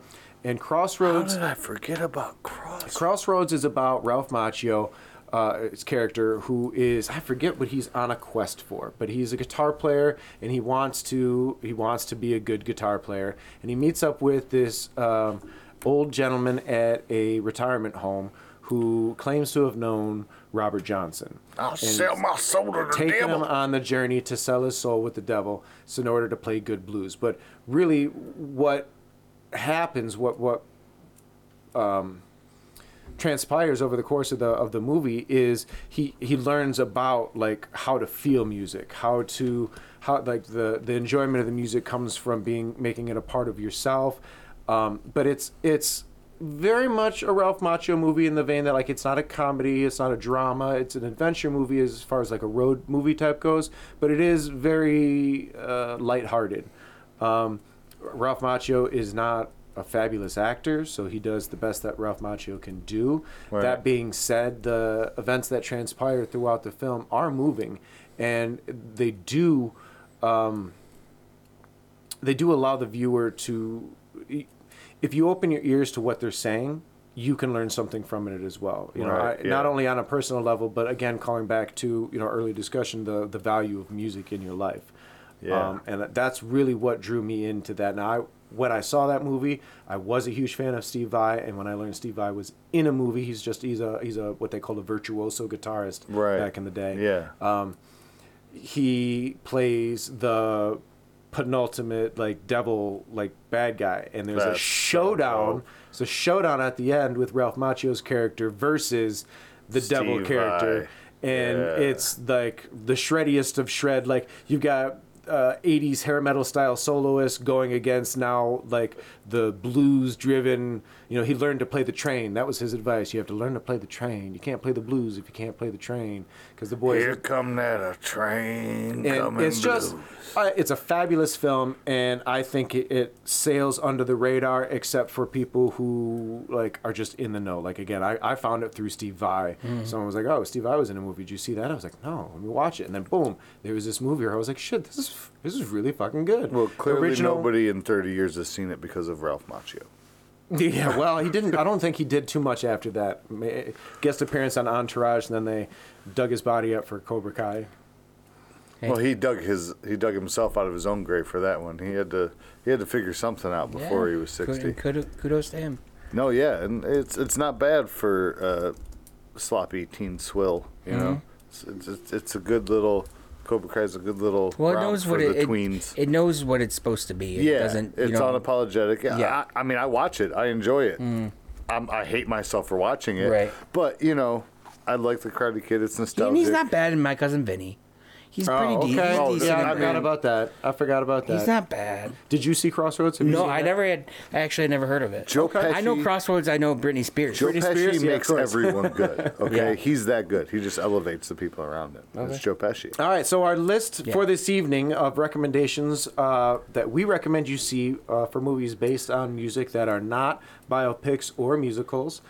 We have School of Rock, Airheads, Empire Records, Whiplash, Velvet Goldmine, Sound of Metal, Inside Llewellyn Lewis, Wayne's World 2, Detroit Rock City, The Piano Teacher, This Is Spinal Tap, and Crossroads. Looking over this list, we really did hit a lot of different types of movies, and I think that's they weren't all comedy. I was really worried when I first started thinking of movies that they were all very close to each other, and the more I stretched my concentration on it, I was able to find more in the genres. How do you gentlemen feel about the list tonight? No, I think it's a good list. It's a great well-rounded, list. yeah. I have a few, I'm going to take away to watch. For Yeah, sure. same here. Yeah, I got 3 written down, even if they're not rolled, that I'm definitely watching. Were there some movies that you had didn't thought make the about that you list. didn't Yeah, bring up, man? definitely. There was a few. There's a movie called Sing Street. It's by, I want to say it's John Carney, who did Once, the movie Sing Once. Street, that just came out on Sing Netflix, right? Yeah, I think it's already gone. Now it's on Tubi. Okay, yeah. But it's I about wanted to watch it, yeah. it's like this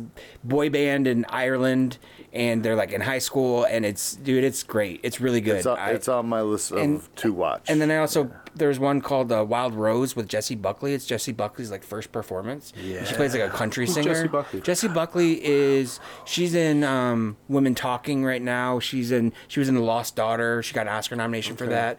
She's an Irish actress. Interesting. But Okay. that was great. She she just gets out of prison and she's got 2 kids. She's a single mom and she's trying to turn her life around, and that was great. And then I almost put A Star Is Born on. Recommend A Star Is Born too. Which It's A Star really Is Born? good. The one Bradley Cooper and Lady Okay. Gaga. I actually haven't seen any of them, so I don't have I've seen the Bradley Cooper and Gaga one. It's It's good. It's Yeah. good. It's good. So the ones that I have that didn't make the list, and there's more than that were mentioned. High Fidelity, Okay. CBGB, but I feel like that's a very borderline. It's borderline because it's Why not actually borderline? about him. It's about the bands, but not real one bands, band. right? all Yeah, the but bands, it's still they're true real life. band. Yes, so that's why Still true life. But it's so good if you want to see it. Party Monster. I thought about was that one. Detroit Rock City, which we talked about, that was on the Studio 54. Okay. Because it's Okay. about a real place, but not real people, right? It's very fictional. Almost Famous, Yeah. Yeah, I almost played that, but I thought everybody would do that, so I didn't. Club Dread, Okay. Coconut Pete's Paella. Yeah. He's a musician. The He whole is. island's and he based talks on... about the whole time he's going on tour with Eddie Money, man. Fuck, would have been so good. and Mr. Holland's Opus. But no, that's actually Oh based my off God, you are blowing your minds. First off, it's based off a real person. yes, it is. That's a biopic. It was Yeah. a biopic. That's what, here in Michigan. And that's it's why a I great didn't movie. make it. So But it needed a mention. That's Okay. why I put it on Okay. the honorable mentions list. And that's the end of your mentions? Are you fucking kidding me? So you didn't even consider That Thing You Do Yeah, or I Begin did. Again? Oh, I consider them. But they're not But I knew you'd quintessentials. think I would do it. Fuck me, dude. Our listeners aren't in on this. Our listeners need to know about this. That Thing You Do, don't Tom play Hanks' against me. directorial debut, it's great. Steve Zahn's comic timing is to I not mean, be That Thing You Do and was just, that was my laziness because I was It's like, oh, okay, such you a may good not know. movie. But Begin Again, I totally So thought Begin was Again Begin is Again. the same director from Sing Street. Oh, Begin no Again kidding. Yeah. with Mark Ruffalo and Keira Knightley and James Corbin, one of my Such a favorite great movies of all movie. time. See, I But haven't not been worth recommending. I haven't in my mind on these lists gotten to current movies. Okay. You know, like I'm doing That's older films. That's why I went with Sound of Metal, because I knew that mine were stretching back some decades, and I was like, "There's got to be something else out there." And just to enlighten myself. If I was gonna do one modern day, Begin Again would be hands down my favorite all-time Everything about that movie about is music. so It's magical. so good. If you haven't seen it, yeah, it's just magical. Her It's performances, two broken people Mark finding Ruffalo's each other performance. and helping each other get through something with nothing and it's but not friendship just the story. involved. Like Really. everybody in it is great. So the performances are solid. The storyline is great. But then the things that they do, like the running and putting together the An album recorded on the streets all of over, New York. Yes. Like so outside of the a studio, ingenuity of the movie is great as well. including the atmosphere of the Because city and the the sound story- of an album was just a beautiful idea. While that story is great, it could have been told in a much boring way if they took out all of the ingenuity. The how do we record this and how do we where do we practice all of it, everything that Mark Ruffalo's Building the character- studio yes, in the because Jaguar, yeah. it helped you be a part of the formation of the music. So when you see her perform it or you listen to the soundtrack afterwards, It pulls on your heartstrings. Yes. You almost cry because there's they a pulled it relative- off. there's Yeah. you're related to it. So a couple that I did not mention. I did put that thing you do on there, but I thought for sure that Joe was going to talk about it. Love that movie. I had Rockstar on my list with Mark Wahlberg. Mark Wahlberg. That was originally on my list. It got notched off. It got notched down, right? Like for me, it's a personal fun movie. I can't really say I'd go and like. I recommend watching it if you're just looking for like something to just spend a Saturday night doing. It's fun. And that's another one of those that was like almost a biopic, but not really. It's loosely it was about very much about Judas Priest, but right. it's not. Yes. Wink, wink. Well, just like Velvet Goldmine, wink, wink. Is not one that Bowie I definitely heavily considered, Iggy Pop. but I've only seen it once, and so I didn't think there would be a lot that I could say about it. But I remember it made a huge impact on me. You're gonna laugh when I say impact, but legit, I think the movie has a serious message, and that's Josie and the Pussycats. Dude, I heard it was great. I love that movie. I haven't seen it, but I heard it's Yeah. it It My is wife and I such a just huge rewatched that comment last month. on the music industry in a way that Popstar thought it was doing. Because again, it was delivered in a real cheeky, In the kid friendly what video? He did the Yeah. face, and that's my face. But the requirement of artists to more or less sell themselves out to become something of value is heavily breached. There's even, I think, a similar Wayne's World nod where like they make a joke about sponsorship. Yeah, sponsorship, subliminal messages. The boy band in there with God, what is his name from? Oh God, Road Trip. Breckenmeyer. They're in yeah. a band called De Jour. De jour. De Yeah. jour. And what's his That name? is so from, on the nose. De jour is Scrubs, French for the what? black guy from Of the day, Scrubs. right? Yeah. So we are. Band of the day. We're of the exactly. day. So Yeah. I think Flavor of the day. When I was one of those viewers. I was like, I'm not gonna fucking watch this. And I saw it. I was like, this is fucking brilliant. Alan Cummings as the band manager, who's very notorious. What's it? Piper. What's her name? Oh, I don't remember. The last movie that I toyed with, and Parker Posey. Yeah. Parker Posey as that's the record right. executive. She was the record yeah. exec. Yep. Matt, I'm going to hand this to you because in a moment we're going to be Alright. using that. The last one that was on my kind of honorable mentions that I, with heavy heart, was not able to include. Had we done 5, it definitely would be on there, and that's The Wedding Singer. One Yeah, of the that few was- Adam that's Sandler great. Yeah, movies The that I Wedding really, Singer, really yeah. love. I genuinely think that's a movie that, will stand, because it's not just standard Sandler fare. Like, there is a genuinely good story. A fair depiction, if not meta and on the nose, about the 80s. Like, it's aware, sure, yeah. of what it's doing without being too cheesy. But yeah, I really wanted to talk I'm a about little miffed that just because I mentioned Swing Kids, you took it off your list. I gotta say that. So I didn't. because I can see your list here now. Yeah, so that's what I was saying during our break. you mentioned It was it to me. It was a last minute ad, so it never made it onto my The top typed list. 4, It didn't okay, make my typed alright. list because it was one that I was So going to talk good. about. And what's his name? He played the bad guy. Robert Sean Leonard's in it. No, he played the bad guy in Little Monsters. He's in it. In Swing Kids, he gets his finger stomped on. Oh. Just an amazing actor. I don't recall. I didn't. He played Boy in Little Monsters. Oh yes, Frank Wallen. Frank Wallen, yes. Yes, he was in it as well. So he was like 30 something, and he was playing a kid. It was really he must have made a good career being 14 forever. But yeah, Joe's right. Swing Kids is a phenomenal movie. A movie about kids who embrace swing music to.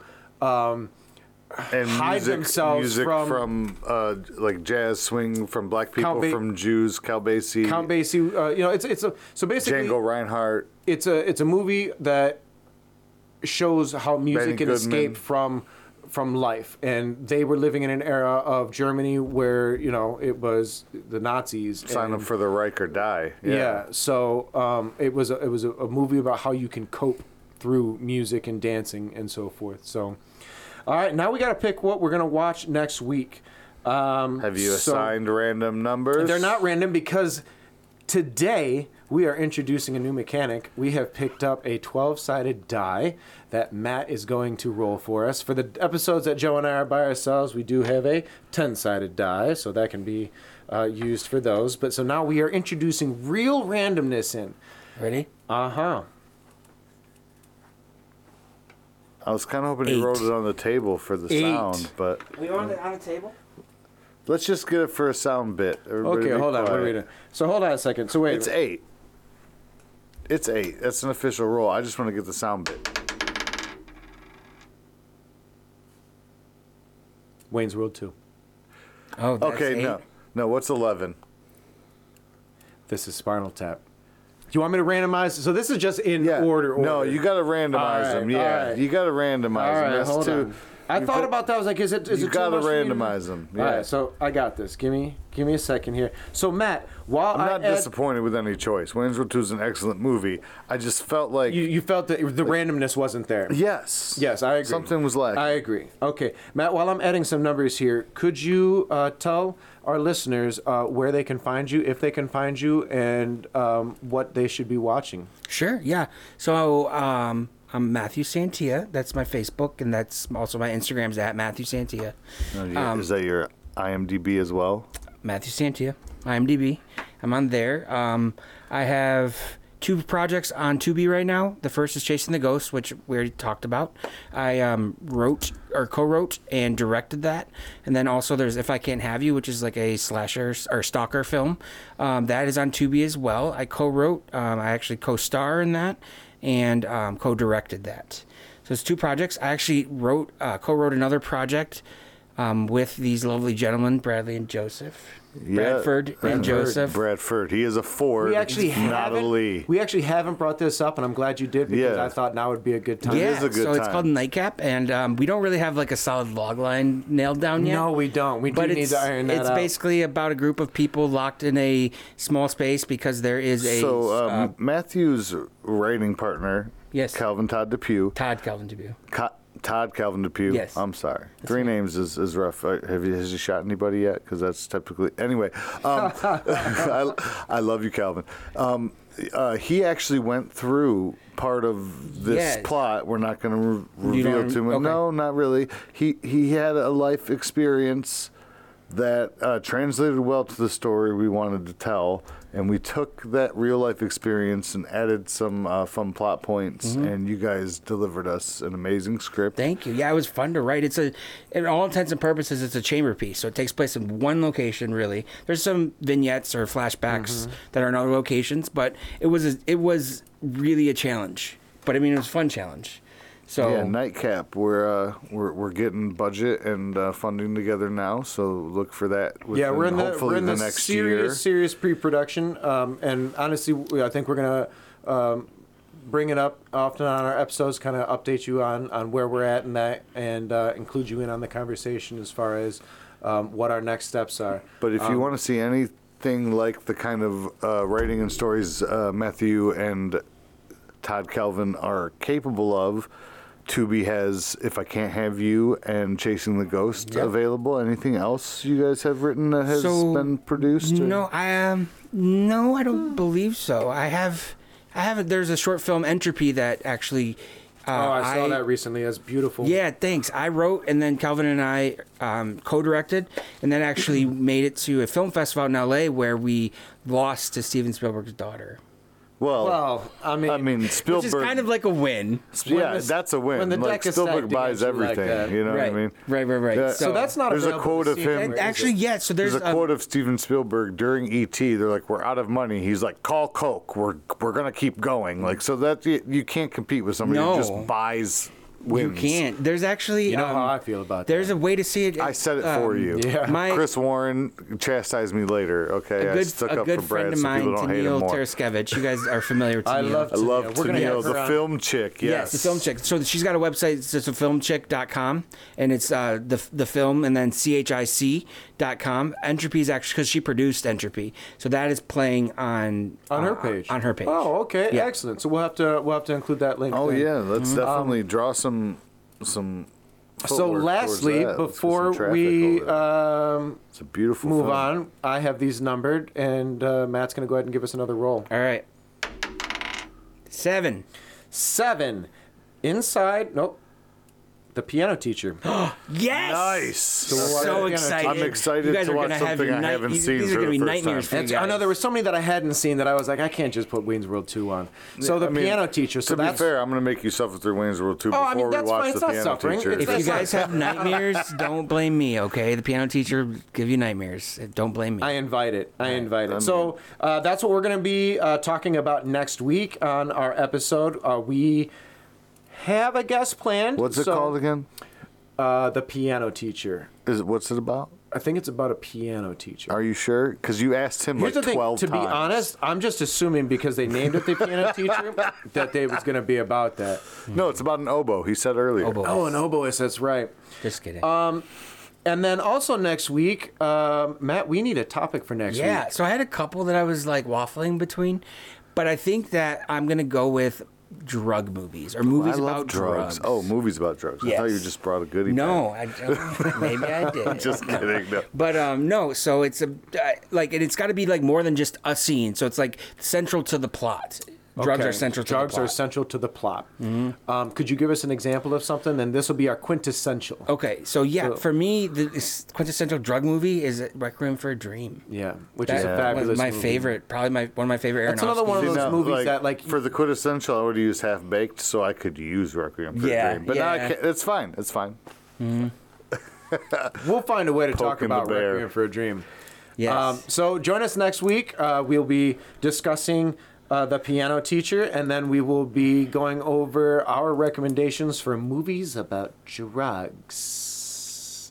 Thank you all for joining us, and tell us what your movies about music would have been. Get it on that comment section. Yeah. We're going to be on every We'll be on the platform. things. There'll You be can hit us things. up. We can respond. You won't be in the show because we're not doing live content. We're not answering phone calls and stuff like that, but we will participate with anybody who interacts with us. Matt, thank you so much for joining us. Matt is actually going to stick around with us, and we're going to have another conversation. We are going to offer episodes with our guests that really it's going to be just a conversation with Matt about his role in film, and this is going to be kind of like a behind-the-scenes thing. You know, we're going to take our guests and we're going to talk more loosely about our experiences on set and in movies. So if you are at all interested in getting involved in film, or if you're someone like myself who for the longest time preferred the DVD features to the movie itself, that's kind of what you'll be getting. So, we are industry people, and we love talking about movies, so we're here doing that, and we would like for you to join us to talk about the industry itself. thank you all, and we will see you next time.